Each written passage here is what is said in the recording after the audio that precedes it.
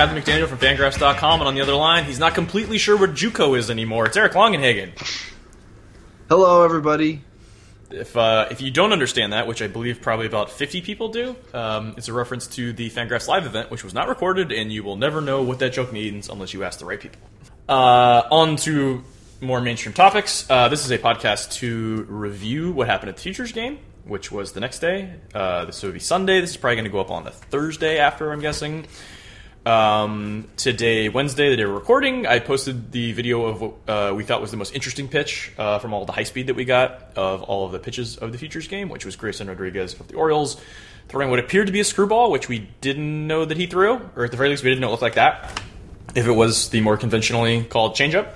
But because we didn't write an article after the Futures game but had some thoughts, I would say well over half the players, like nothing like materially different will change about their grades or rating or whatever. There's a number of guys where just like there were some guys in BP that stood out, some guys in infield looked a little bit different, a couple guys threw a little bit harder, or the delivery looked a little different than we thought.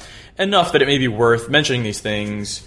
And we may write like a short Instagraphs with some of these like interesting high-speed videos, or maybe just taking some of the content from this and putting it into an article, so if people want to read it, they can read it.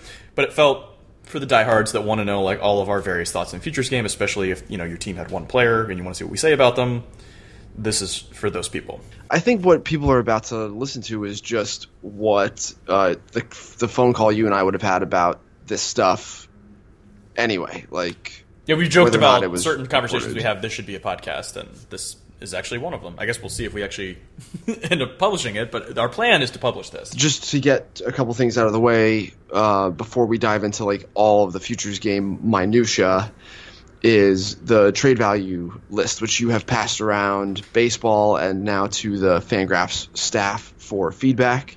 At some point, like I don't think we should talk about this in depth because it'll spoil things, but like you're writing the pre-deadline trade value list, which will go up on the site, I don't know, in the next couple days, weeks. Like, what's the timeline on that? Yeah, Monday the 15th. So this is sort of the week to clean it up.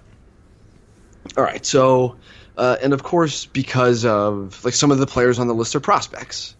Who all on the list is a prospect, and how, like, should it inform the way guys are lined up on our board? And if so, what are some potential changes that we should make based on feedback you have?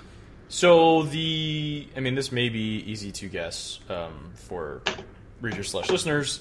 The highest prospect in the trade value rankings is Wander Franco, and I believe last year it was only Tatis and Guerrero. So basically, it's if you're a 70, you're on there, and if you're not, you probably just miss. And that's basically what it looks like this year. That that group of players just behind Franco, Royce Lewis, Forrest Whitley, Bo Bichette, Adele, Hira, Mize, Gore, some guys that have just graduated like Austin Riley, I guess a guy in the big leagues, Brendan McKay. Like, you can kind of take all of those guys and say, all right, they go anywhere from 40 to 80, depending on how you want to weigh it and exactly where these guys land. I don't think any of those guys are on the top 50 other than Franco. I think they're all like in the 50 to 80 area. So they'll probably be their own group of the honorable mention. Maybe one of them slides on. I believe Kyle Tucker was number 50 last year. Like, he was the one that slid on because it looked like he was about to come up and be like a 6-hit, 6-power right fielder, which I guess he still may be, but now that looks a little less likely than it did at this time last year. And another guy that was in the running, like, Bo Bichette or Joe Adele or Whitley or Wander Franco even, might have made a little more sense, but also, like, sometimes players don't improve in the way we think they will, and it, that captured that moment in time correctly, which I think was right after he was called up. So you thought he might come up and do what some of these guys, recently with Riley or whoever, where there were, some contact concerns, and then he's just gone nuts. So you never quite know how that goes. But yeah, I would say Franco a clear number one, which is what we already have. Everyone is a tier beneath him as far as future values, and then there is a way to jumble everything right behind him. And I think we have the right names in terms of, like, the top 20 probably has the right names on it. Mm-hmm. But you could argue some guys that we have more 15 to 20 should be more like 6 to 8, which I don't think is unusual at this time of year. That some of the back of the top 10 types maybe have been passed by a couple other guys in the season. Right. Like, I don't want to be overly reactionary to stuff that has happened so far this season to, like, aggressively move around a bunch of these guys. I think the only thing that is interesting about the way this is lined up is that, like, Mackenzie Gore at 51 as I'm looking at the list right now, and then about 15, 20 spots behind are both Forrest Whitley and Casey Mize. And I think that there are ways for arguing for ordering those guys in different ways. Like of that group, which of those three would you least be surprised in 3 years to see like just overpowering hitters in an almost superhuman way, like the way we see DeGrom do it sometimes, the way we see Noah Syndergaard do it sometimes, like Pedro Martinez type, Scherzer type stuff. Who from the Gore, Whitley, Mize group do you think is most likely to be that guy? Like, I think it's Whitley. Yeah, I think it's obviously easy to sort of do the recency bias and say that because, Whitley's had some issues this spring, you kind of forget when he was in the fall league. I mean, obviously you don't since you were there, but some people forget, like, the first outing in the fall league, everyone's like, oh my god, why is this guy not the number one prospect in baseball? And you're like, oh, Vlad and Tatis and Franco and whatever, and he's a pitcher still. And obviously, like, I guess the spring we're seeing what happens when, things don't go perfectly for a pitcher. It's like, oh, what's going on? Like, his numbers aren't great. He's been hurt, and, suspension, right. And, like, all these things are sort of stacking up. But when you look at, like, the list of things you want, which is, like, big and durable and throws hard and multiple plus off-speed pitches and throws strikes and has performed and, like, he does all those things, I think Mize, when he was an amateur, like, we obviously covered some of the durability concerns, which I think he'll land up somewhere in that Aaron Nola area, where it's not like he's hurt all the time. It's just like, he might not be 200 innings 10 years in a row, which obviously very few guys are anyway, but he's in the rarefied air, where if he's not going to be that guy durability-wise, then that becomes an issue. And he may age a little more quickly, where at 28, he'll look like he's 32, which, again, it's a pretty fine line, but I think it's important to note. And Gore is not really, I think, the overpowering type. Like, he might have a lot of strikeouts, but it's not like he's going to be throwing 97 and guys can't touch it and everything's plus and darting all over the place. Like, he's not really that DeGrom type guy, but I could see him, like Cole Hamels, I guess, was never really seen as the blowing guys away. But there was like a nice, 5-7 year run there where he was, arguably one of the best pitchers in baseball. I think Gore could obviously do that. Right. Gore is, so, like, if the uncomfortable at bat with monster stuff is your type, then, like, Whitley is ahead at the top of this group. You could argue Gore is number 2, if that's the only thing you're looking for. Gore, right, because it's not as if Pearson has proven it over the course of, like, you and I point at Nate Pearson and say, this guy's been hurt. He hasn't shown what he can do with a starter's workload week to week, let alone over the course of an entire season. They're going to kind of take the leash off of him, it sounds like, the second half of this year and kind of see. So, like, we'll see what happens to his stuff now that he's going to be treated more like a workhorse starter, like start to start. But, like, Gore has not had the injury issues that Mize and Whitley have had. This is twice now with Mize. Okay, so there were problems in college when he was an underclass, and now it's a shoulder thing. So, like, now it's multiple things. The latest one's a shoulder, and now Whitley has had 2 years of, hey, this guy hasn't really pitched very much for different reasons, but, like, he hasn't pitched a whole lot. And so you could argue it's not fair that we point to Pearson and have him ranked at a place because of this problem when these two have also kind of had that problem, and yet it hasn't affected the way that we've lined them up. But I think just you could also argue repertoire depth for those two guys is much better than Pearson's. Yeah, and you could also argue that while Pearson hasn't had like the bulk of innings to prove that he can throw this hard and stay healthy, etc., his injury was when he got hit by a line drive. It wasn't like his arm can't handle this velo. Although we don't anticipate he's going to sit 99 for the next 15 years and never have an arm injury. Like, one of those two will give at some point. We don't know when or how bad or how often or whatever, but, like, there is not a track record of any human ever being able to do that. And the most recent other example, like Hunter Green, looked like, oh, he might be that guy, and then, he blew out. So it's like, something needs to change, whereas Whitley, it seems like, is just below that velocity range, where it's like, oh, something's going to happen. So, yes, but I agree with you on Gore. Like, Gore, and you saw it during the Futures game, too. He's never been the one-inning showcase type. His abilities shine over 6-7 innings, multiple starts where you can see all of the different things that he does, the athleticism, the command. We've talked, he was in the Kershaw fastball piece. Like, this guy's fastball plays up because of other traits beyond velocity like this. And when you're watching the Futures game, and the All-Star game, really, watch the starters in the All-Star game and then watch the relievers in the All-Star game. Like, look at what the bodies look like. Look how the athleticism is different between Brad Hand and guys like Jake DeGrom. Like, you can kind of see the Mackenzie Gore types that's what the starters look like. And, like, Casey Mize's delivery is just more like what the relievers look like. Like, it is just not as athletic and fluid and not that, like, I think Mize is going to be a reliever, but there's just, when you're lining these guys up, these are things that we are talking about. These are things that we're thinking about. So, like, all I'm saying is I think you can make a case that any one of these three guys, for different reasons, is like the top pitching prospect in baseball. But then also, given like sort of the the research and whatnot about pitcher attrition, even if one is clearly the best, which I don't think one is clearly the best, you could argue that none of them should be like in the top 5.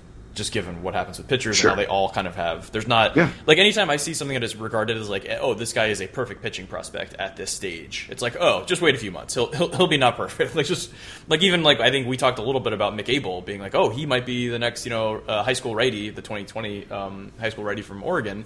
He could be the one that goes 1-1, and then I saw him 2 weeks later and his velo's down a couple ticks, which obviously not that big of a deal for a high school kid that's like 17, like a year out from the draft. But it's like, once everyone's like, oh, it might be 3 pluses, it's a great delivery in a body, and he hasn't been overused, and then I see him like 90 to 94, and it's like, oh, okay, that's that's pretty good. Like, I wouldn't say that if that was all I knew.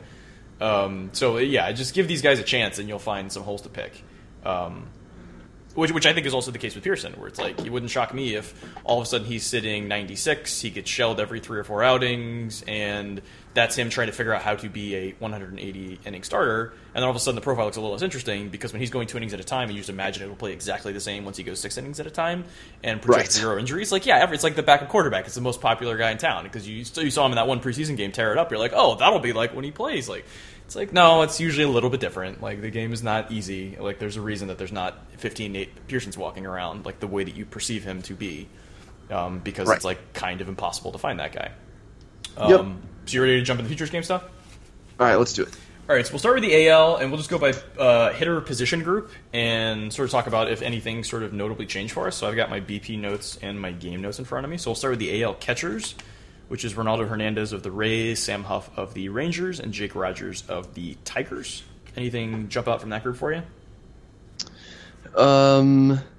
Yeah, so Ronaldo Hernandez with the Rays, like, it's, plus arm. Some of the other elements defensively are raw. He's converted infielder, and then missed a year due to a severe injury. So he's like a little bit behind as a receiver, but and like a ball blocker.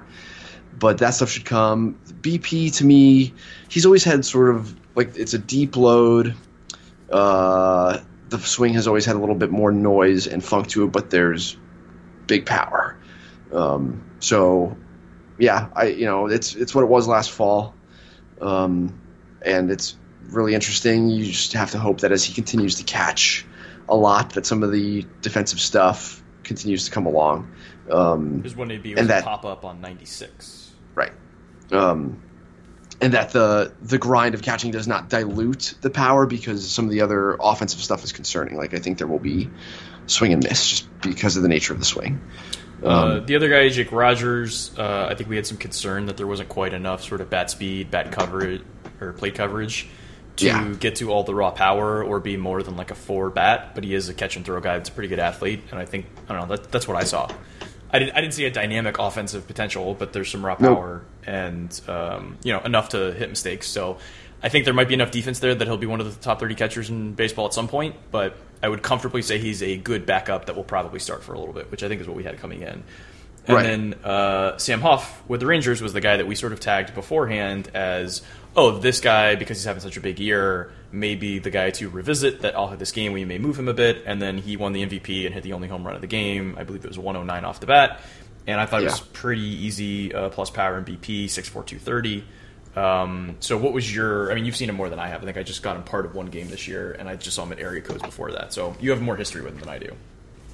Right, he's huge. What is he? Would you say he was listed at? Listed at 6'4", 230. Yeah, that might be under what it really is. We also have him on the board as current 70 raw power and current 20 runner, so we were aware of those two things. Yeah, this guy, like I saw Huffy in high school, and then he was a 2-year AZL guy, but hit for power both years, and he's raw defensively. He's just really huge young dude. He's 21. He crushed low A for a month, and they moved him up to high A.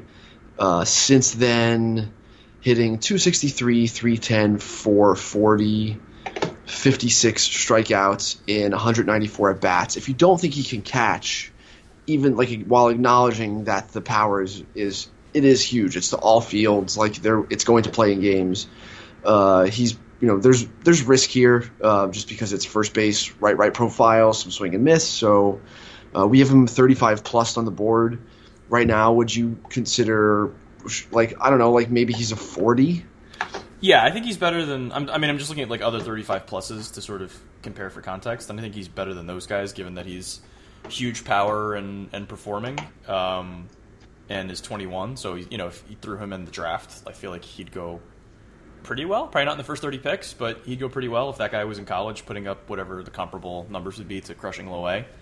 Okay. But if this guy can't catch, then Corey Lee has some power and can catch and throw and was performing and went, what was it, in the 30s? The back of the first round, yeah. Yeah, so it's I feel like that's probably about his ceiling, because I think a lot of teams will look at him as a not especially athletic right first baseman with big power. You're hoping he turns into a Pete Alonso type, but you realize that, it could be CJ Cron, who obviously went in the middle of the first round. So, I don't know, I'd say somewhere from 15 to 35, which is, anywhere from a 40 to a 45, depending on where you think he goes. And I think that's on the high. Where did Davis Wenzel go?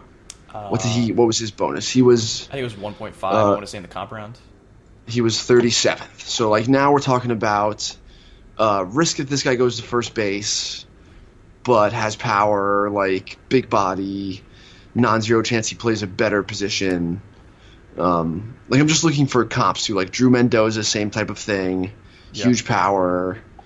Mendoza was probably a first baseman. 36, right? So I don't know. Then now we're talking these guys are 40 plus types, depending on if you like them. So yeah, so we should probably move Huffy up. I would take Corey Lee over him. Yeah, me too, pretty comfortably. And Toglia, what do we do? 40 plus? 40 plus Lee? 40 plus Lee, yeah. Toglia is the first base 40 plus, and I think he's got a better chance to hit with. Yeah, switch hitter. Yeah. And then now I'm moving down, trying to find the hitter where I think he's this. For the listener, this is an example of what we do. We just we're slotting guys in a top 100 or a guy that's new to a list. We just start moving up and down until we find it's somewhere between those two guys. That's where we put him. So Trajan Fletcher's it's not. It's kind of a tools comp. Yeah, Dominic Fletcher at 57 might be one. Him and Brady McConnell, where there's some defensive value, some hit, some power, but then some hickeys, and that's a high 40. Yeah, Jordan Brewer. Yeah, I think he's a high 40.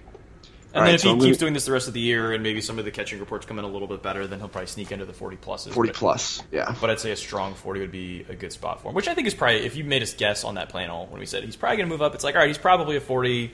Depending on what we see, it'll either be a lower 40 or a higher 40, and I think we got a little happier look than we may have expected, so he's a higher 40. All right, so on the Rangers list, I'm going to slide him up. Do you take him or their second rounder, Ryan Garcia? I think I'd take the bat if they're both the same age. Garcia's had some stiffness. They are. He's a smaller righty. Do you take him or Eli White, 25? You know White a little better than I do, so you should probably speak to that one. And the ceiling on Huffy's probably a little bit bigger. White is a 25-year-old sure. Guy. Yeah, he's a utility. Yeah, he's a utility type. He'll be a versatile bench type. All right, let's go up to CD Pelham at 25. If you're a team that has CD Pelham and you're trying to trade him to conserve 40-man space or whatever, could you get Huff for him? I don't feel like you could. Maybe put him between Wenzel. I think you're in the right area. I think putting him between Wenzel, Pelham, Alexi, in that area is the right move. All right, so that puts him 25th on the Rangers list. Okay. And behind Bayron. All right. Were there any other? Because Bayron Lore is a comparable guy, but he's 16 and is comparable. So obviously gives him 5 years to sort of continue to perform. So I'd say, all right, so that was the AL catchers. I think Huff moved, and the other two guys, Hernandez and Rogers, kind of stayed where they were. So let's move to the AL infielders. That group is Wander Franco, who we talked about a little bit of the Rays, who I mean, we can do that one quickly. He looked about as good as I thought he would be. About as good as his BP was incredible. He had among the best defensive hands and actions during infield, which wasn't a great look at everybody. Madrigal was the only guy who I'd stick ahead of Franco as far as hands and actions goes. Maybe Evan White too, but like among the players where it's more relevant. He was incredible. Next middle infielder was who we spoke of, Madrigal. He also looked about the way that I thought he would, and what I had seen in the past. Did he move the needle for you at all? I don't think so. Where do we have his raw power graded? We've got 45. Do you think it's just a 4? I wrote down 45, maybe 50, but the 50 was like sort of projecting a bit because I didn't think he really impacted the ball that much in BP. Right, then let's leave it at 45. Next middle infielder was Royce Lewis. Wait, you had some thoughts on batting practice? Keep your pants on. Yeah, batting practice was crazy. Let me pull up my spray chart. But yeah, so his BP was goofy. There's more. Everyone has been making a big deal about Lewis's leg kick and some of the noise and stuff. It's not as loud and obvious in games as it is during BP. I don't think it's a big deal. I guess you could see. I just think that this is an individual who's going to make adjustments pretty consistently throughout his career. He'll have to, which is not great, but I think he's able to. The fact that he's done it already is a positive sign. Among his BP group, so it was him, Jake Rogers, Daniel Johnson, and Jarren Duran. Like, he was far and away the best one, and I think he had one of the best BPs overall from like a raw power perspective. As we continue to see him, what do you think of him at shortstop? For me, it's just a no. Yeah, I just think he'll end up in center field. I saw him a good bit in the Florida State League and had some guys telling me, like, I think I told you this, that had seen Jeter at the same stage, and they said, oh, this guy's a better athlete and is coming along and is further ahead defensively than Jeter was at this stage, which obviously to analytics-inclined people that saw Jeter later in his career, they kind of laughed. They're like, yeah, Jeter wasn't good either. Like, maybe that means this guy also isn't good, but in a similar way. And then when I sort of watched him a little more closely, I think I got 3 or 4 games, which, you know, still isn't like the great. If you're not getting infield, you're just getting 3 or 4 games. He only gets a couple balls that really test him. It definitely looks like more of the athlete with good enough actions and good enough instincts as opposed to like a true shortstop. And so when you see that with a guy like C.J. Abrams out of the draft this year, you're like, oh, that's probably more center field because he's a big-time runner as opposed to second base, where if he was a 50 runner, I think people would just put him at second and try to, you know, limit his exposure.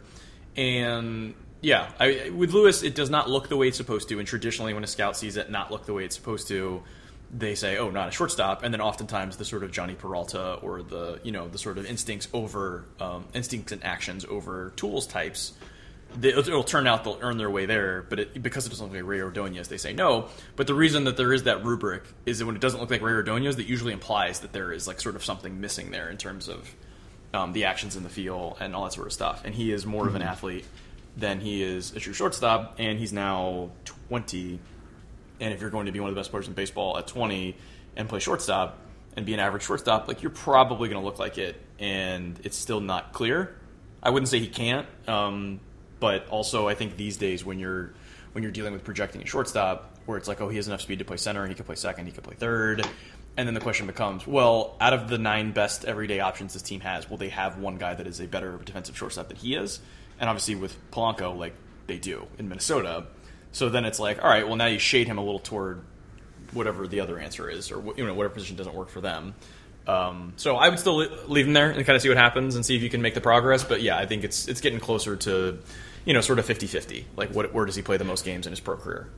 So Lewis is also interesting. I'm going to bump his future fielding. I'm going to leave him at short on the board, but move him from a future 50 at short to a 45. Are you going to bump his raw power? Yes, we're buffing it. It's present 60 for me with future 65. How do you feel about that? Yep, I wrote present 60 on my notes as well. Okay. He's also interesting to talk about the arm grade. with some of the shit that Fernando Tatis has done in the big leagues right now, we've had people in like our Twitter mentions asking like, hey, Tatis's arm was only like a 6 when you wrote it up, but he's throwing like balls harder across the infield than everybody else. So at PG National, and I'll get back to this in a second, but at PG National there was a Puerto Rican shortstop named Sabin Ceballos who threw a ball 99 across the diamond. And so when you max out, like feel the ball clean, step into your throw, that guy's an 80. You could argue that Tatis, because his arm strength is playing all the time because of his athleticism, like he makes strong throws from all kinds of different weird platforms, like that you could argue we should factor that into the way we grade arms, and that Tatis should be like a 7 or 8 arm because his arm strength is always playing. Like Freddie Galvis, Jimmy Rollins, like these are guys whose arm strength always played because of their athleticism.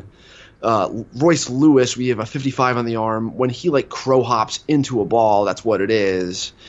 But his athleticism in Abrams is this way too. Is just not suited for it to play all the time. Like they make pretty looking plays, but not strong throws. Like they just are not those type of athletes. They're like straight line athletes. So like that's just one of those things like where there are philosophical differences. Anyway.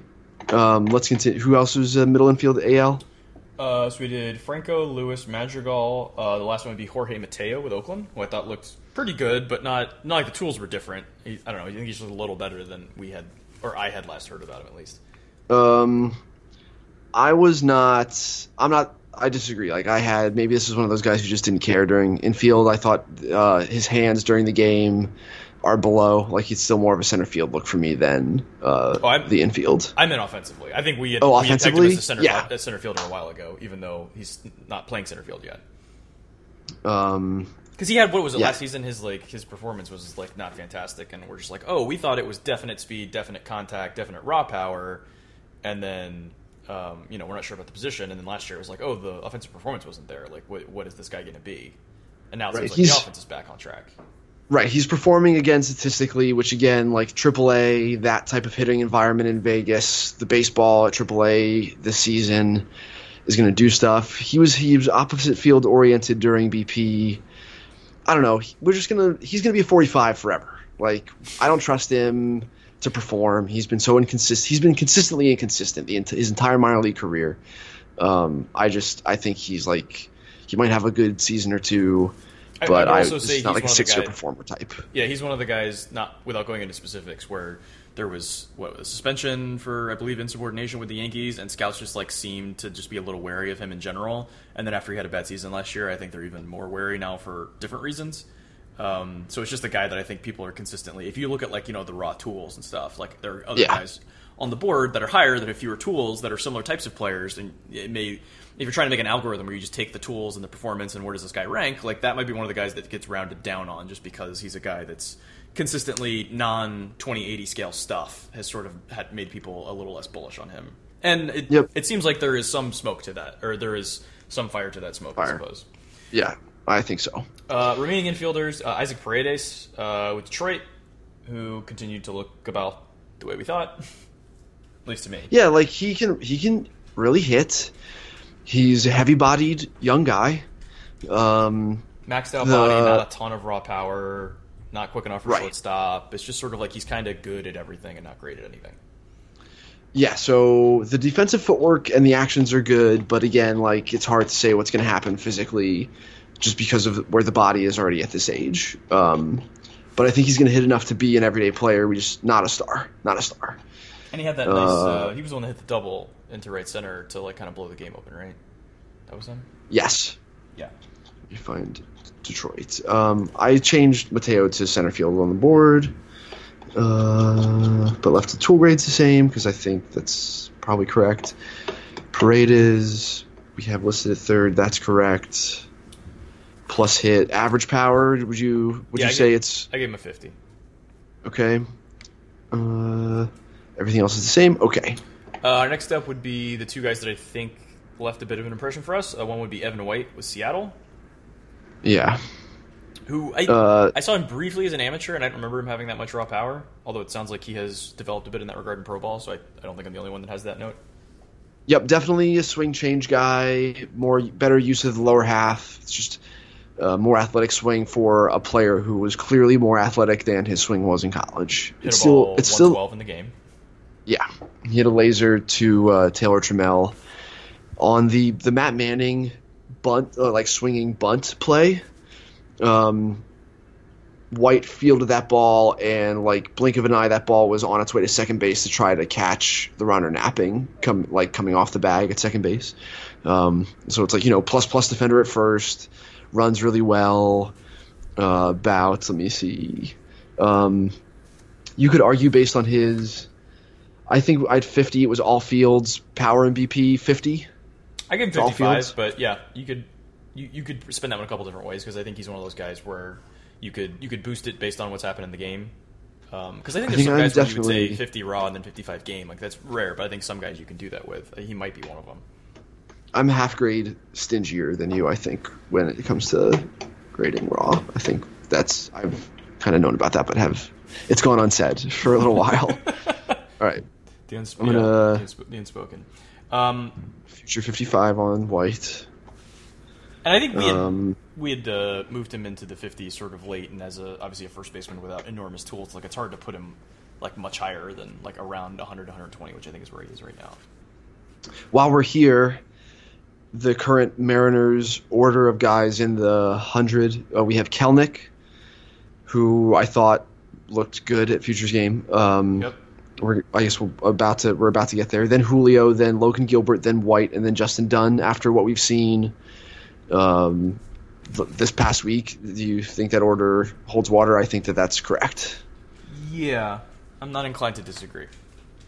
And then Shed, and then Justice Sheffield, which I also think is correct. Yep, I'm good with that. Okay. The last guy of the AL infielders was Nolan Jones, who for me I think was the most notable. I think his tool grades might be wrong. He looks a little bit different than I remember. Well, let's look at those. Which now I realized I didn't go back to look and see what they actually were. All right, so we have on the board, we have him as a 55 Future 60 power and a 60 Future 60 arm. I thought it was at least a 60 arm, maybe a 7, and then I thought the power was a 65, maybe a 70. So I thought there was, a little more on both of them. Yeah, we should. And he also looked like he was in better shape, and just taking ground balls during BP, I thought he looked better sort of physically and defensively than at least I had last heard. I'm trying to think the last time I saw him might have just been area codes. Yeah, so I'd be inclined to leave him as a future 45 glove at third just because of how big the frame is and where I think ultimately he'll rest.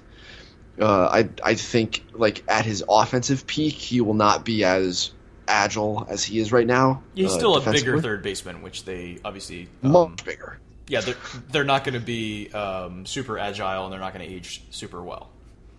I mean, to me, it's not that different than Brett Beatty, where it's he's fine at third base now, but it's only going to get worse, and by 25 it might be notably worse. It's just it works right now, and I think that's kind of where Nolan Jones is. Although Beatty, I think, has quicker and better feet than Jones does. He's getting bumped to Double-A after the game. He's got 20% walk rate at High A this year. Had a 20% walk rate for a month at High A last year. Strikeout rate has been 26%. I think you and I are both in on the power. Playing in games, probably at third base. I don't know. Is there a good comp for this in the big leagues right now? Is this a guy who we're low on in general a little bit? Hunter Dozier was a 2-win player in the first half. Who I think we not gave up on, but we were not bullish on him. It's similar defensively at third, sort of similar offensive tool sets as far as the power is concerned. Mike Moustakas? I mean, not exactly the same kind of guy, but the package would be similar. Where you're not super sold on the defense, but he's got some power, and obviously. I disagree on. I think Moose is an excellent defensive third baseman. He's just kind of like a doughy guy. Yeah, the body doesn't inspire confidence. Right, if I told you at any minute that was gonna cease, you'd be like, yeah, I could see that. Eugenio Suarez, I mean, none of these guys are running the only guy walking this much, even coming close to it, is Bregman. Yeah. I don't think Jones will walk 20% of the time at the big league level. Yeah, you could look at like Justin Turner, Yandy Diaz. There's some more guys that have like similarities, but yeah, I don't think there's a perfect comp in terms of like a fringy defensive, huge raw power, good approach, left-handed bat. Late career Donaldson is sort of the same like type of guy. He's a 2-win player at the break right now. So yeah, like I think that we're correct to have Jones top of the Cleveland list. I guess the question would be in the top 100, would he move up? Well, let's see. You have him at 54. I think that's about right. Yeah, it's not clearly low, but I guess I'm saying if we're adjusting up the tools, does that then adjust him up on the list? Or is it just look like we were expecting it to go somewhere and it went somewhere? We have Andrew Vaughn ahead of him at 44. Would you move him past Vaughn? That's a good question. Other guys in the 54 area, Miguel Amaya at 57, Nico Horner 59, Johnny India maybe we're too high on. Yeah, like I wouldn't move Nolan Jones all the way up to like the Bobby Witt, Patino, Waters area. So I think he's clearly below that. I don't think he has quite the upside as Jesus Sanchez or Kelenic or Gorman. I think right at Blade, right Vaughn, I think is right where it kind of makes sense in that 42 to 44 range, which is, it's about 10 spots is about the most you could justify there. Okay. And obviously I guess Corbin hasn't moved down yet, so he'll probably move ahead of him at least. I'm just gonna note like if you're the White Sox, would you swap Dylan Cease for Nolan Jones? I think our power perspective stuff might be a TJ, or has a TJ, might be a reliever. Like we'll see. I'm not sure they would do it, but I think they'd think about it.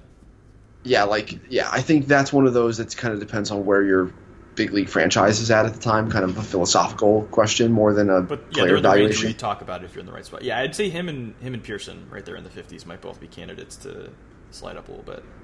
All right, I'm just writing down that we want to maybe think about sliding him up. And then if we haven't moved, and if we haven't moved Corbin Martin yet, obviously he'll have to slide down some now with the TJ. Yeah, I'm okay with moving guys on team lists as we do this, but as far as the 100 is concerned, I think we'll have to have a longer off the pod combo. All of our secret thoughts that people can't hear. All right, so we'll need to move a little quicker now because we've got another team worth of hitters and then all of the pitchers. I'm having fun. Stop having fun.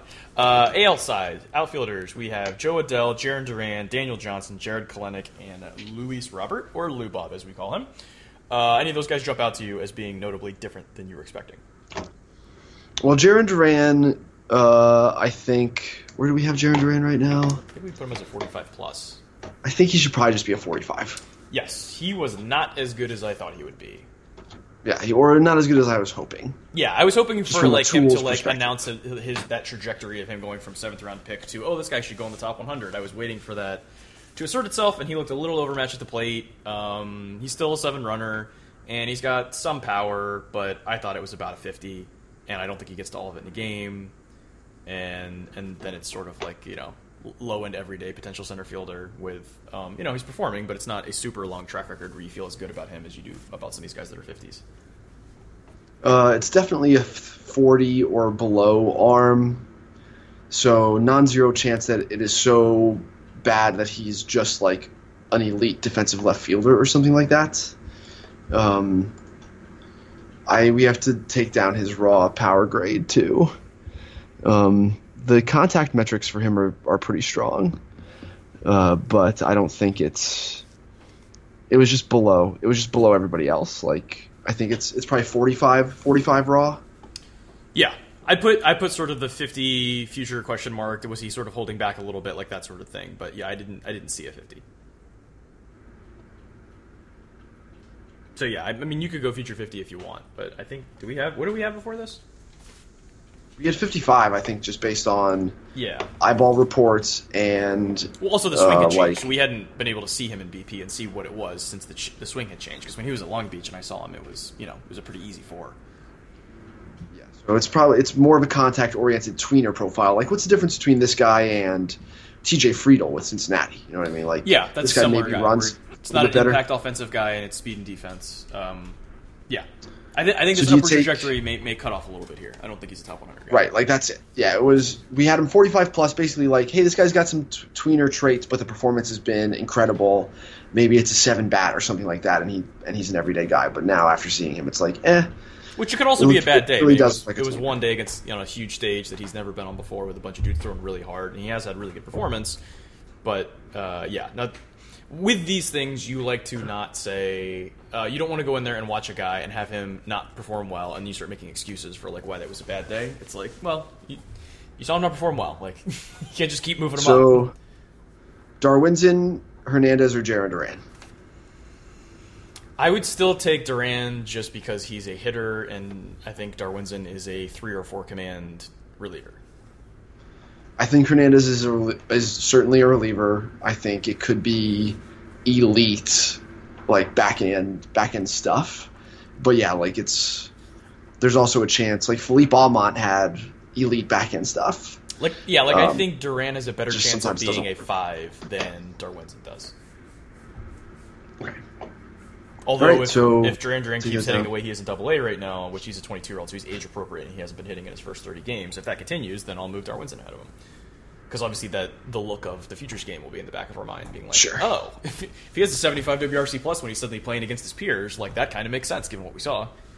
Yep. All right. Who else is in the outfield?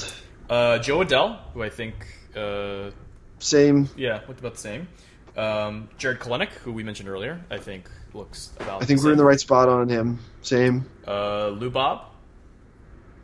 BP was disappointing from like a contact feel perspective, but I've like seen enough of him doing it and hitting for huge BP power not to move him. Feel in center field was still good from the few chances he had. I don't think we should move him. He's been hitting. He credited. I think it was JJ Cooper tweeted that the player told them like my bat path is better now. It's part of why I'm hitting. That was definitely a concern. Like having seen a lot of Luis Robert last year when he was rehabbing a bunch and in fall league, like the thing that was a problem was the bat path. So if he has indeed corrected that and that's part of why he's hitting, then like you could argue we should be a little higher on him. But we have him number 1 in the system, 25 overall. That feels there's definitely properly aggressive for someone who hasn't performed until this year. Right, like below plate discipline, injury issues. Like let's see how the hit tool actually plays as he reaches the upper levels. Like I think that's fine. Last guy is Daniel Johnson. Johnson, we didn't really see. I don't think I've seen before. I know you've seen him before, and I know your description was, it's like big tools, but I'm not sure how much he's going to hit, and that's like pretty much what I saw. It was like a bunch of loud qualities, and I'm just like, but what is this? Props to him for going sleeveless with the jersey. I thought it was cocky, and I loved it. It's 8-arm above raw. He can really run, but yeah, it's kind of, like the bat head is sort of late into the zone. There's maybe a little power down and in games, but mostly it's going to be the power is going to come from like hard hit, low line contact, and his speed is like how the doubles are going to manifest. So chance he doesn't hit enough to be a regular. Maybe he's a high end platoon type of guy, but I know there are teams who like have him in their 100 mix just because the tools are so strong. And with the sort of StatCast and TrackMan elements, it's much easier to define those things than it used to be. And what do we have on him? A 45? He's a 40 plus. I think that's fine. Yep. Moving to the National League, their catcher group: Miguel Amaya with the Cubs, Joey Bart with the Giants, Dalton Varsho with Arizona. Anything stand out to you about those guys? Not really. Bart had a terrible BP. He and the BP pitcher, in my opinion, were just like not on the same page. He took a bunch of pitches. They were both kind of like shaking their heads at one another. So just I tossed his BP out. It's 60, 65 raw. So no, I wouldn't move any of those guys. Agree. Infielders, we'll go one by one. Will Craig do anything for you? Hit by pitch twice in game. He did not seem happy about that. Yeah. We have him 40'd. I think that's where he belongs. And also his wife asked if he was getting too old for futures games, which I thought was a very good quote. Alec Baum. Shortened up noticeably with 2 strikes at one point. Late in the game, had an opportunity to like kind of put the game away.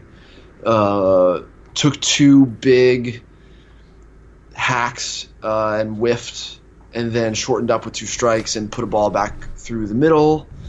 So that was interesting. I think it's Chris Bryant's body, but not athleticism. Correct. I'm less optimistic about him staying at third, and think that ultimately he'll be like first base, corner, outfield. Maybe he's okay at third. Like who do you take at third base, Jones or Baum? Like Jones, I guess, has more athletic margin for error because the arm strength is so big. Like he'll still make some plays that Baum won't because of the arm. Yes, and I think Baum has the ceiling for raw power, but I don't think he had the swing for it, and I still don't think he's quite there, which makes me wonder if he will be. So I guess Jones has these sort of louder tools. The left-hand hitter sounds like probably a better approach, but then I think Baum has better contact skills. So I guess I'd probably lean Jones there. So Baum we have 55 overall. So there should be some more separation between Jones and guys like this. I think you're right. We need to move Jones up. Does Baum move down within the 50s? I think he's done about what we thought he would do. Like I'm not sure he's a lesser prospect than he was at the draft. If anything, I think because he's performed at a high level, I think it's just like these sort of questions around third base. Like I mean, I was the one that saw him a lot last year, and I think the first time I saw him, I go, "Oh, it's a third baseman." The second game, I was like, "I don't know." And then by like the 4th or 5th game I saw, I was like, "I'm not sure that guy's going to play third base." And I think he's just sort of continued down that road of if the scouting report could be a noise, it would be, at least defensively speaking. Right. Yeah, I think that's fine. Isan Diaz with the Marlins would be next. Isan's body, I thought, he's cleaned it up. Looks better defensively at second base than he has in the past when I've seen him. The actions have always been pretty good, and the range and like footwork has been an issue at times as he has like been heavier. I thought his BP was strong. Like we have him 50'd and kind of have now for a while, even when he wasn't performing, just because of the tools. He has been patient on the like border of passive in the past.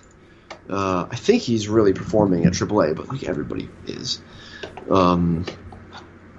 He does a lot of things well in that he has hands for the infield, he has raw power, he has bat control, but it's just he's patient. Yeah, it's an unusual body, which then gets you down the road where it's like, well, if he's not a great body, not great laterally, then you could start like talking yourself out of it. It's like, no, like this is what happens sometimes in draft rooms where guys start like picking on a guy like this, and everyone's just like, let's focus on what he does well. It's like puts the ball in play, has power, has patience, can play second base. Like how many guys can do that? And you're just like, oh yeah, we're being too negative. Right, Max Muncy and Travis Shaw and stuff are getting reps at second base. So I think this guy will be totally fine.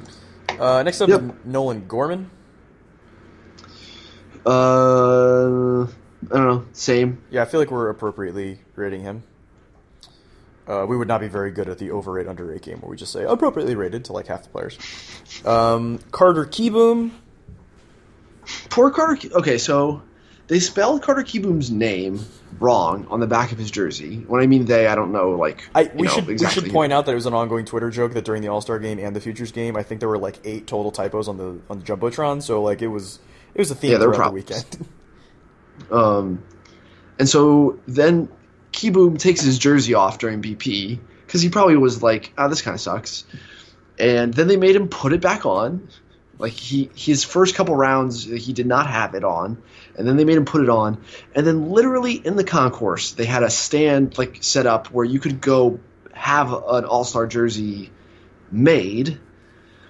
And like no one went up there and was just like, can you do a Kieboom Nationals one, please? Like that would have been pretty easy to do.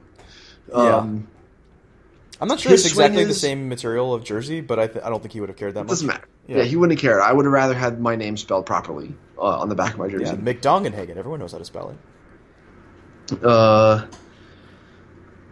His swing looks a little different. He did not have like the same quality BP that he had when I saw him last year, like especially in the fall league.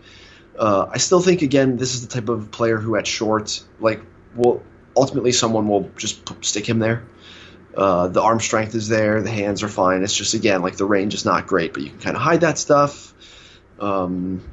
So maybe he's like stock a little bit down because the bat just looks a little bit different. I have to go like watch the film to see exactly what it is. His hands are just not working quite as well as they were last fall when I was just all about it. So maybe he gets watered down a little bit or like slid down a little bit within his tier, but mostly he's the same for me. Last up is Gavin Lux. Lux has throwing issues. That's not quite it's not quite where it needs to be. I think it might just be, I don't know if it means second base or an outfield corner, but I don't think I care. Like, it's huge bat speed and power and lift. Yeah. He's shockingly more physical and stronger than he was in high school. Like, it's kind of crazy. Yeah, I just assume he's going to be a second baseman. I mean, given also that Seager's there, but that just, I don't know, that seems like the spot where you'd put him in. Even where we have him is where I think he belongs. Like, it's very strong. Finishing up the hitters on the AL, we have the outfielders. Monte Harrison did not come, so that leaves us with Dylan Carlson of the Cardinals. Yeah. What'd you say? Sorry, I misunderstood you. Dylan Carlson with the Cardinals, Kristen Pache of the Braves. We keep wanting to say Helio, and I've been told it's Heliot Ramos. Heliot? All right, well, before we get to that, is there a disciplinary thing with Monte? I thought I read that it was an injury. Okay. But that's a fair question if people haven't seen the outburst he had that was captured on a video that was on Twitter of when he tried to walk up and hit left-handed, which, as far as I know, he's never done in pro ball. And then his coach pulled him off the field and sat him down for the game, and then he spiked his helmet. Obviously something we don't know about that interaction. Yeah, lots of... We don't know. Why was he going to the plate left-handed, and why was he so committed to it? It just seems like a weird set of circumstances. It's weird. So Heliot Ramos with San Francisco, Alec Thomas, Arizona, and Taylor Trammell with the Reds. So Carlson, I guess we'll start with because we thought he would be like a breakthrough guy that would jump into the 50 range, which we moved him up there, didn't we? Yeah, he's at 50 now. He's towards the back of the 100. He's 98th. Yeah, and I like the BP, and I thought he was good in the game. Let me see what my notes say. You start talking. So I was with you on the BP, both sides of the plate.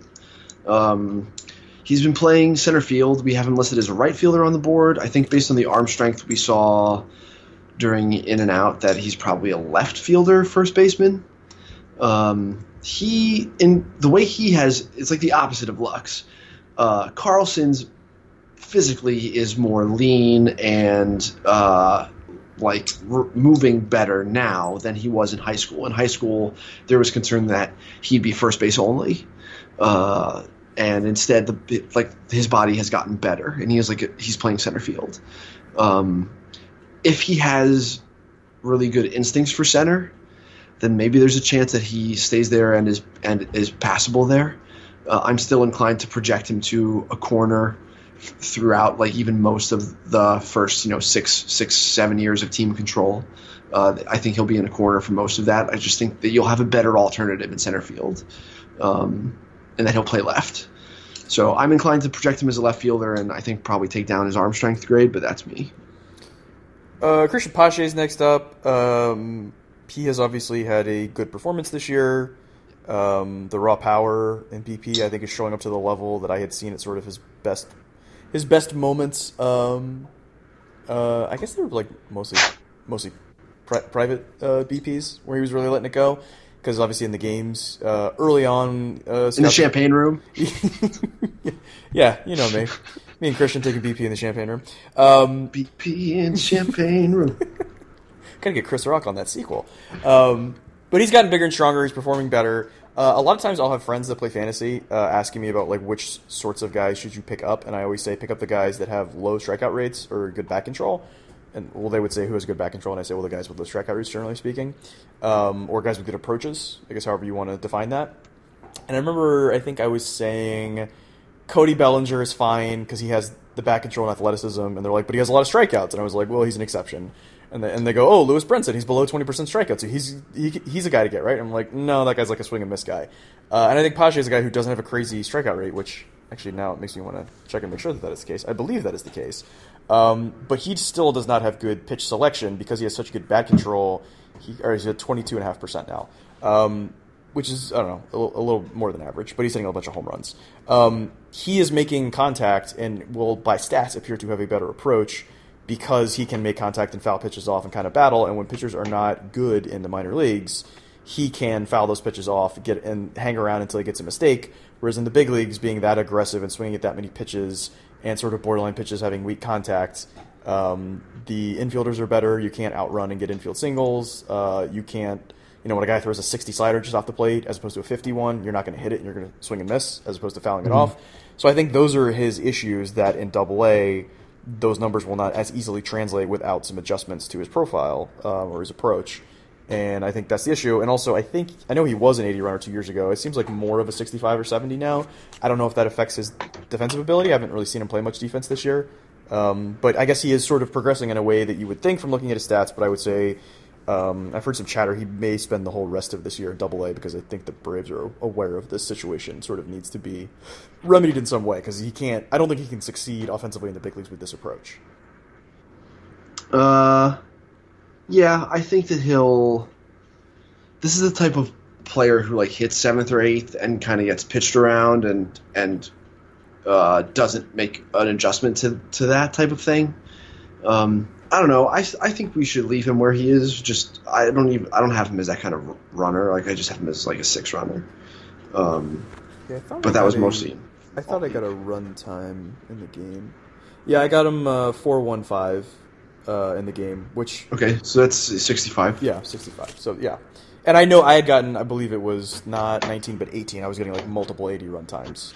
So, yeah. Obviously, he's gotten bigger and stronger. He's lost a step, but I think he's probably still a plus defender, given how things looked when he was... Oh, yeah, I think... Yeah, he's incredible. He's an incredible defensive player. The other guy I want to talk about was Alek Thomas, who is performing very well. I guess as an amateur, it was below average raw power, plus runner, center field...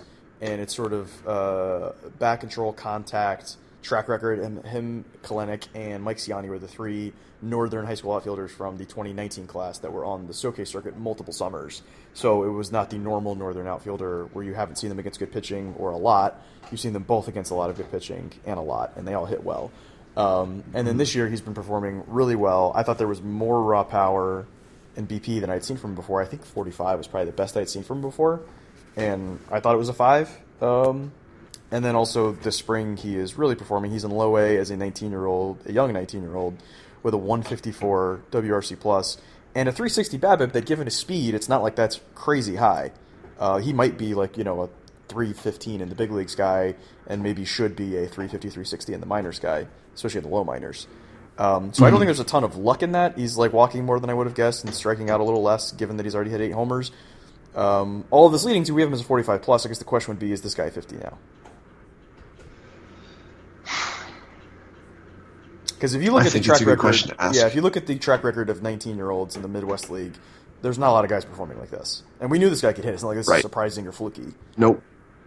Yeah, he has been. It's a cold weather prospect who has basically been advanced this whole time.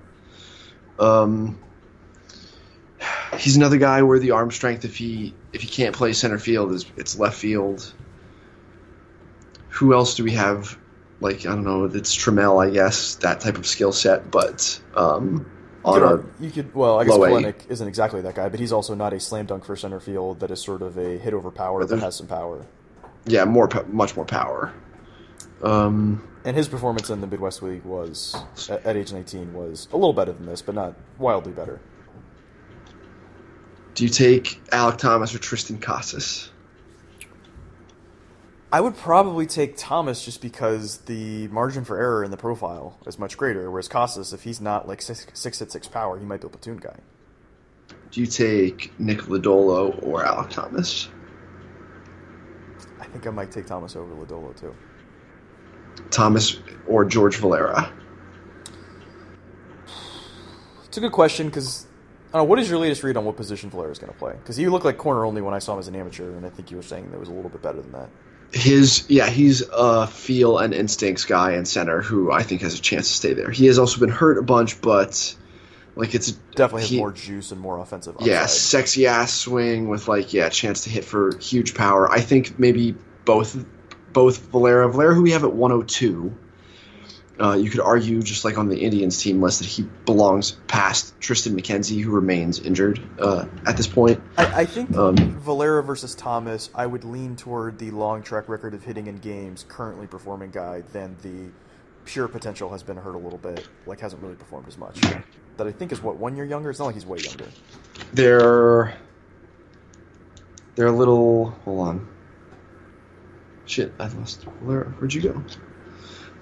Valera is 18.7, and the Thomas, I think, is 19.2. Thomas is doing this in full season ball, and Valera's in the Penn League. And the profile and upside is amazingly different. So, I'd say give me the track record guy that's also performing now. All right, well, I'm putting Alek Thomas on next to Nolan Jones on our list of things to do. All right. So it sounds like he's moving into the 50 future value tier. And then the last two hitters to talk about are Heliot Ramos and Taylor Trammell. Ramos was in the game last year. We talked about this before, and it's on the written in the Giants list. Like, he had a physical tool. His tools were down last year. They're back up. I thought he had one of the more impressive VPs. What's his plate discipline been like? But yeah, I feel really strongly about him. I think he's quite good. You ever been with him in the champagne room? No. He's too young. He's still 19. Oh yeah, that's right. No, I guess you only have to be 18, don't you? Well, not for alcohol. Yeah, if it's champagne, if it's champagne, maybe. But yeah, so at high A, 10% walk rate is above what he did the previous 2 years by a pretty good bit. 290, 370, 480. The bat speed is definitely back. It's all fields. Like, he has good opposite field feel. He's running well enough for center, although with the body, I'm not sure. It's like kind of a bowling ball, Kirby Puckett type build. So that it'll be interesting to see how that develops. A non-zero chance that he cannot play center, but for now, I think it's fine. I like my outfielders the way I like my bowling balls. It's like Maurice Jones-Drew. Yeah, like that type of. That's like the body comp you throw on this guy. Jamal Anderson, one I like to throw around. There you go. And then Trammell. Do we have Trammell too high? Yes. I also thought that. Ooh, you are furiously scrolling right now. Mm-hmm.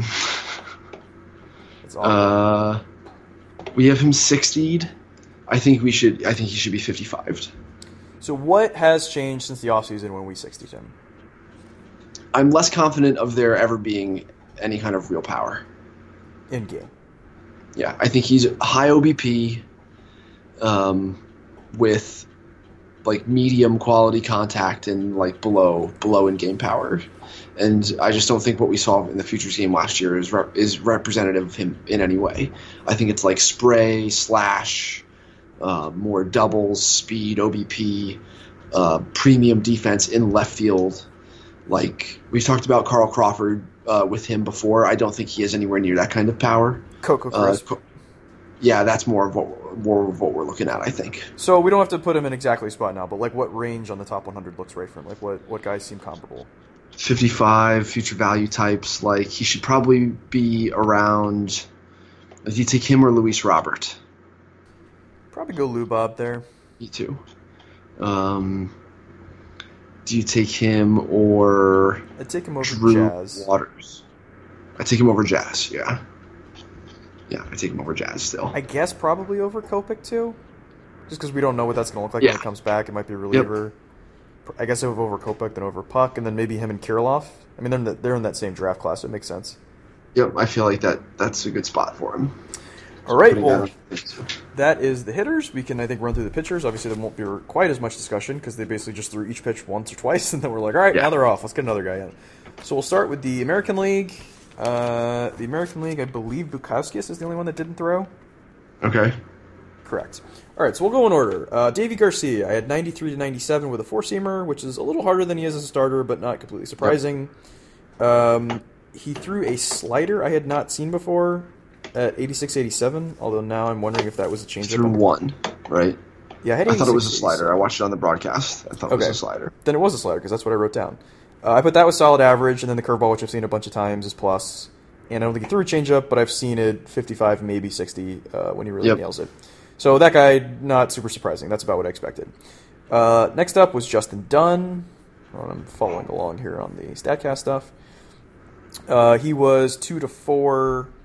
Breaking ball I thought was a 55 or 60 at 80-81. It's curveball. The changeup I had not seen as good before, and it was a 55, maybe a 60 as well at 87-88. Which I guess the velo differential may make me round down to more of a 55. But I don't know. I think you had said that there was some similarities with Duplantier of Arizona as sort of like a above average stuff, pretty good feel. But like on certain days you might not see the overwhelming 60 that makes you like, oh, this is going to work. Right. I thought that he's still like sort of one of those mid to low 50s that we have in like the 100, like the 95 to 110 range sort of. Yep. There. So he also didn't change very much. DL Hall threw the ball real hard. Yep. He was 96-98, both for me and on StatCast. I saw a breaking ball that I thought was a 55-60 that was 78-80 miles an hour. Buried it well, and then I saw an above-average changeup at 81, which I think 60, 60, 55 is what we had to stuff at over the summer. We had with 3 future 60s, like a chance for 3 future 60s. There you go. So yeah, that looked about like what I expected. The command as is well. below. Do Grayson while you're there. Okay. Because we're going to move him. Skipping ahead, Grayson Rodriguez. I had him 4-6. That is also what StatCast had. Curveball was 73-74. He kind of flipped it in there. For me, it was about average. He has a slider, but he did not throw it, even though StatCast says he did. It was a screwball that he was throwing 79-80 that we have put on Twitter and Instagram if you'd like to see it. I have never seen someone throw it. We also have not gotten high-speed video of Brent Honeywell, who also hasn't thrown very much in the last few years. I was asked in the chat today if that changes the evaluation, and I said, not really. Like, if it's a 55-60 changeup of some kind, it doesn't really matter what the spin is like. It just sort of acts as this quality of pitch, which is what it was. But he was also a guy that was fastball, breaking ball, occasional changeup. In high school, I know the Orioles guys that picked him said we thought there was the chance for 4 pluses. And so obviously they saw the changeup pretty good. I don't think they knew that he threw it that way. I think it may have changed the way he threw it recently. And again, the body is good, the results are good, the stuff is good, the command is fine, the delivery is still a little weird, but not bad. Like, the arm action's a little unusual. Yeah. So where does that make you want to put him? Do you take him or use Neil Diaz in the Orioles list to start? How is Yusniel doing now? I know he started off pretty slow. It was bad. If he's still bad, then give me Grayson. I'm with you. I've only always kind of been lukewarm on Diaz anyway. Somehow he has Yusniel. It's like he must be really hot right now because it was super, super bad. And now, so basically in June he started going nuts. His numbers are pretty good now. Yeah, they're up. His BABIP is 266, which he can't be that bad. Yeah, so he's arguably due for still like a bit of a regression, and like a positive one. So maybe we don't move them. But does Grayson move in the 100? Yeah, we're let's see what teenage pitchers are around him in the 100. So we have him at 99 right now. This is before the game. Hunter Green is at 79. I take Grayson over Lodolo and Tony Santillan, who are behind him already. Tristan McKenzie's at 92. I think I take Grayson over McKenzie at this point. Agree. We might just be high on McKenzie. Yeah, I guess at some point, if he goes too far past McKenzie, then passes Yusniel. Do you take Grayson Rodriguez or Riley Green? I would take Riley Green. Okay. Yeah, so I would also take Corbin Luciano, and I think I would take Gilbert. So yeah, I would say somewhere below those guys. We should probably move Corbin Martin too because of the TJ. Yep. I guess you would have to move below Hunter Green at least. Yeah. It's his time. All right. Okay. So next guy we have is Matt Manning. I saw him a good bit last year. He was 93, 97 for me. Let me make sure that's what StatCast had. Yep. 94, 97 for them. So the notable development, we had seen some video of him throwing a changeup this year. I saw his changeup last year, and it was like you're hoping you're seeing a 45 if he kind of nailed it. And he didn't trust it much. It was sort of your prototypical power, fastball, breaking ball, fringe command, average control. and couldn't really throw a changeup. And I've seen some video that makes it look like his changeup is now plus, and he was throwing it right on right, and he threw a couple of 55s. So I think that, along with the command, I think his sort of plan for pitching and pitching some up in the zone, I think all of that is sort of coming together. Like the things I prescribed for him when I saw him last year and things were not quite right was shorten the stride, increase the athleticism and the feel, and then get the changeup going. And it sounds like he's basically it looks like that was what was it looks done. like he's done all three of them. So I'm not going to act like I fixed him, but I think that's what happened. So and we moved him up before this. Like we moved him up in our last update. He's at 38, which I think is where he belongs.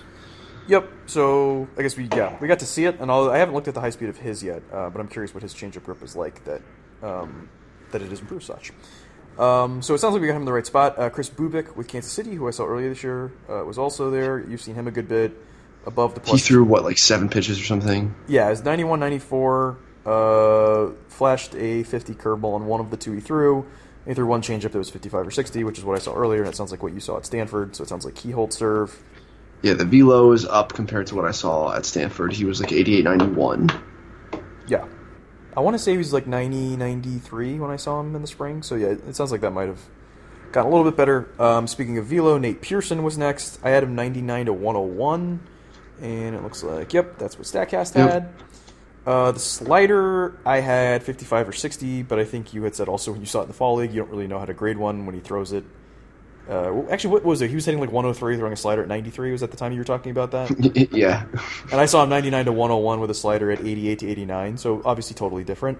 I graded it as a 55 or 60. I thought it was pretty good. It didn't have a hellacious amount of movement.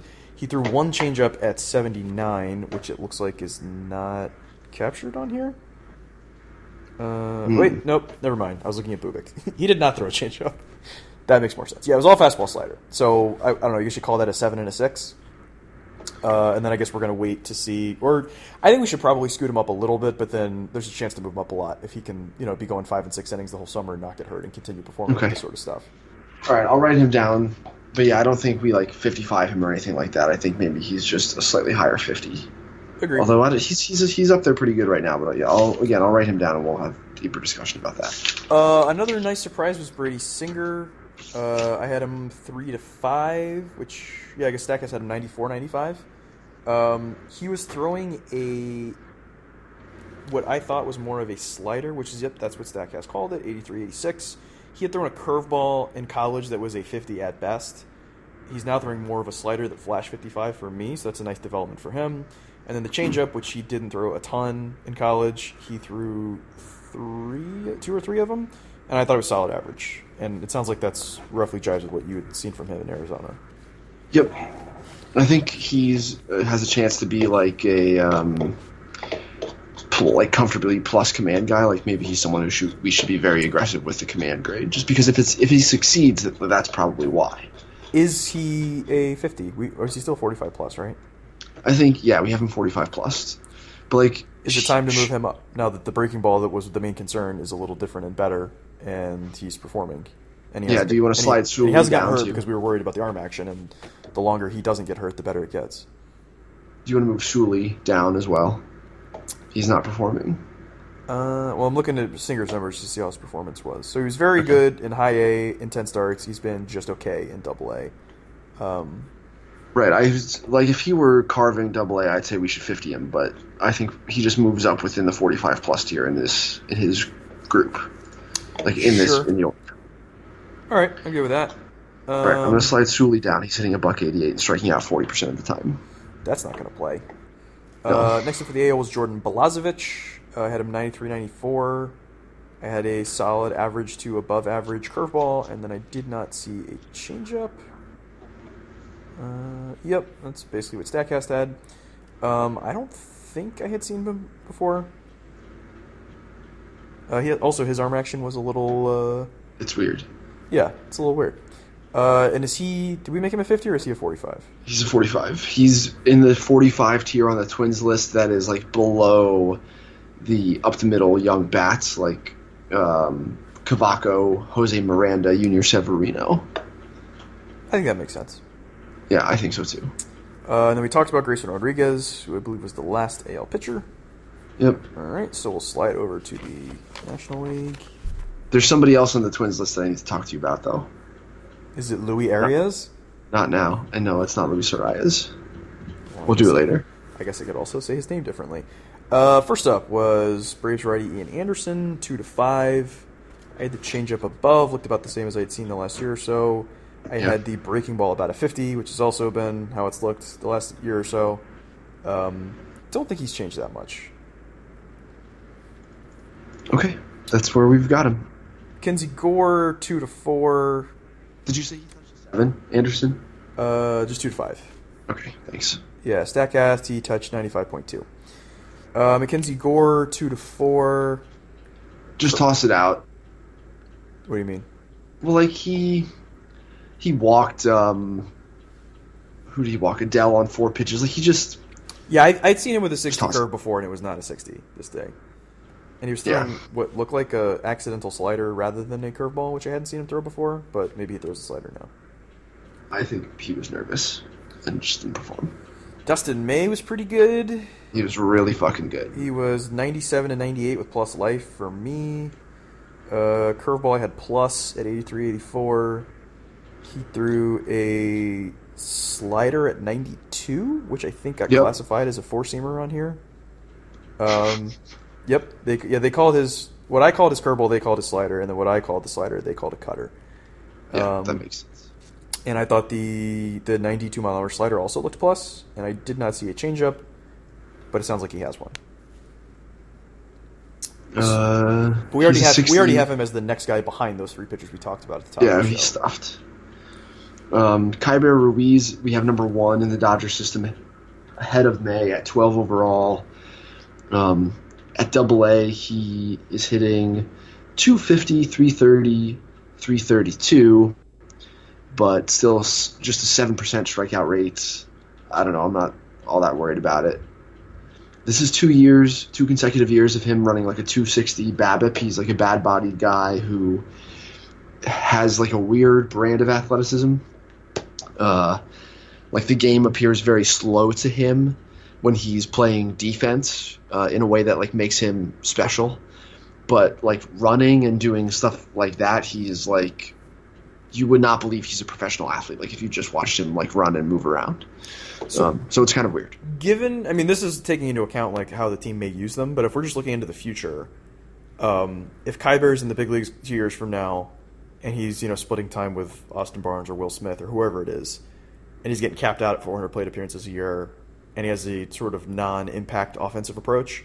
He's not a four WAR guy. Yeah, and then Dustin May is doing like a version of a Bueller impression, which is basically what he did at the Futures game.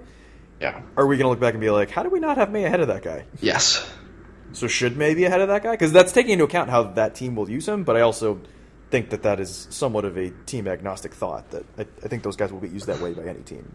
I think Ruiz might even be traded, but yeah, I think May and Lux probably belong ahead of Kyber, but I would not change. I would still leave Ruiz as a 60. I agree.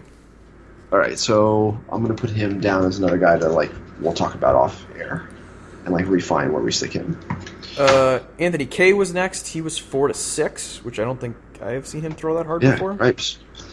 Yeah, 4-6 threw a changeup 85, 86. Had a slider at 81. I didn't have a lot of comments on those pitches because I also think he threw 8 pitches. Sorry. 94, 96.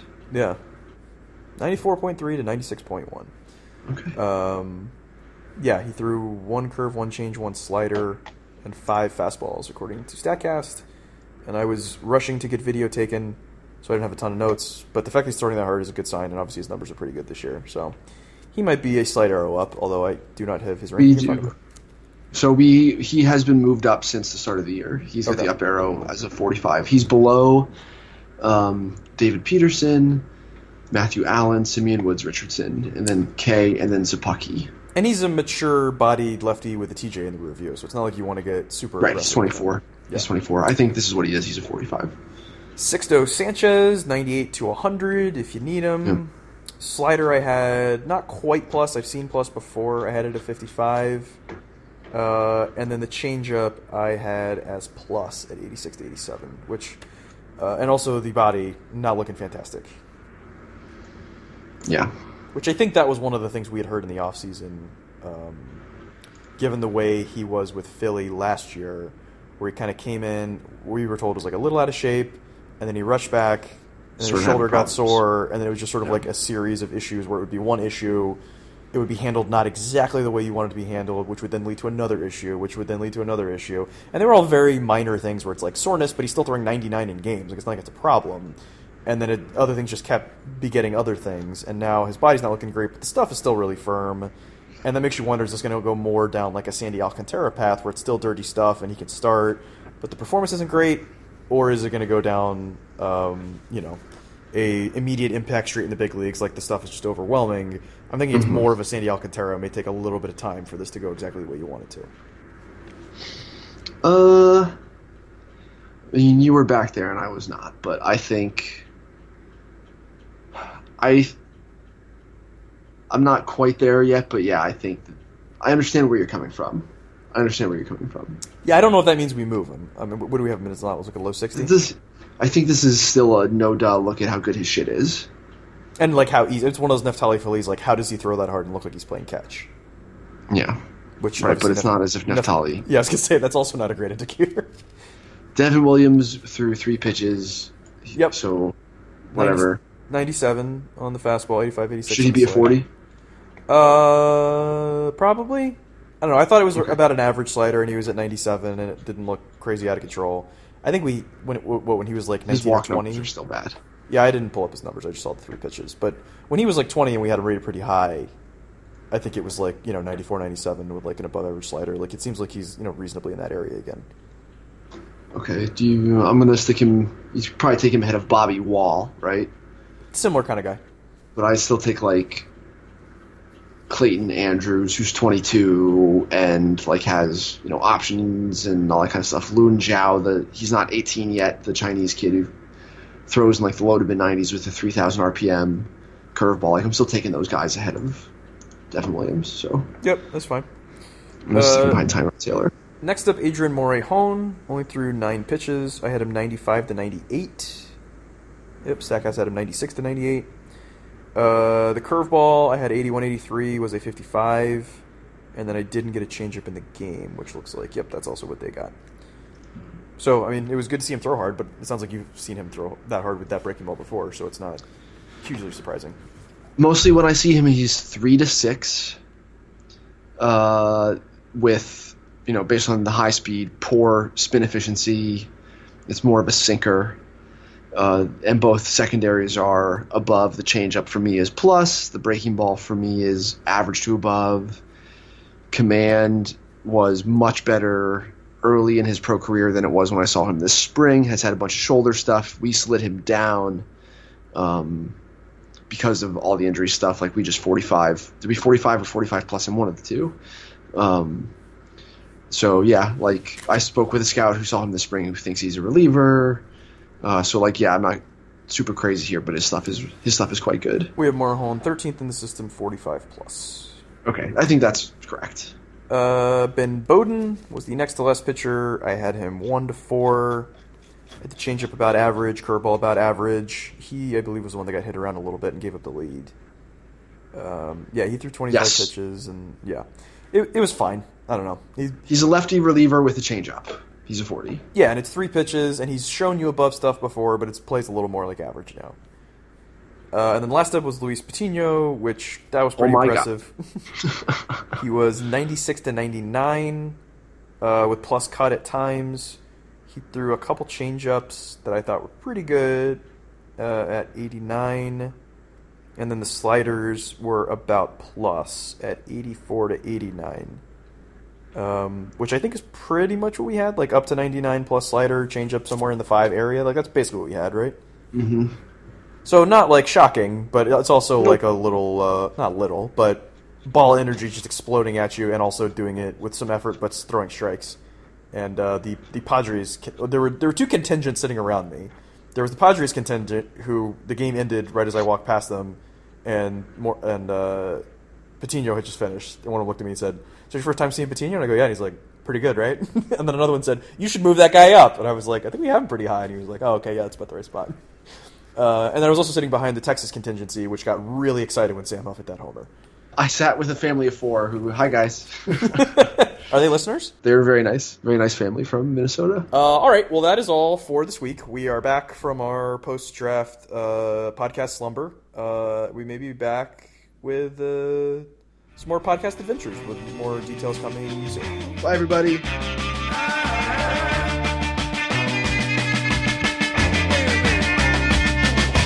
Give an inch, take a smile.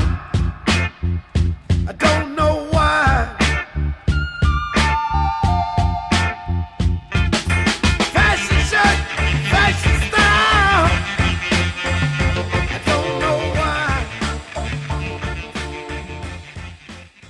Oh my God.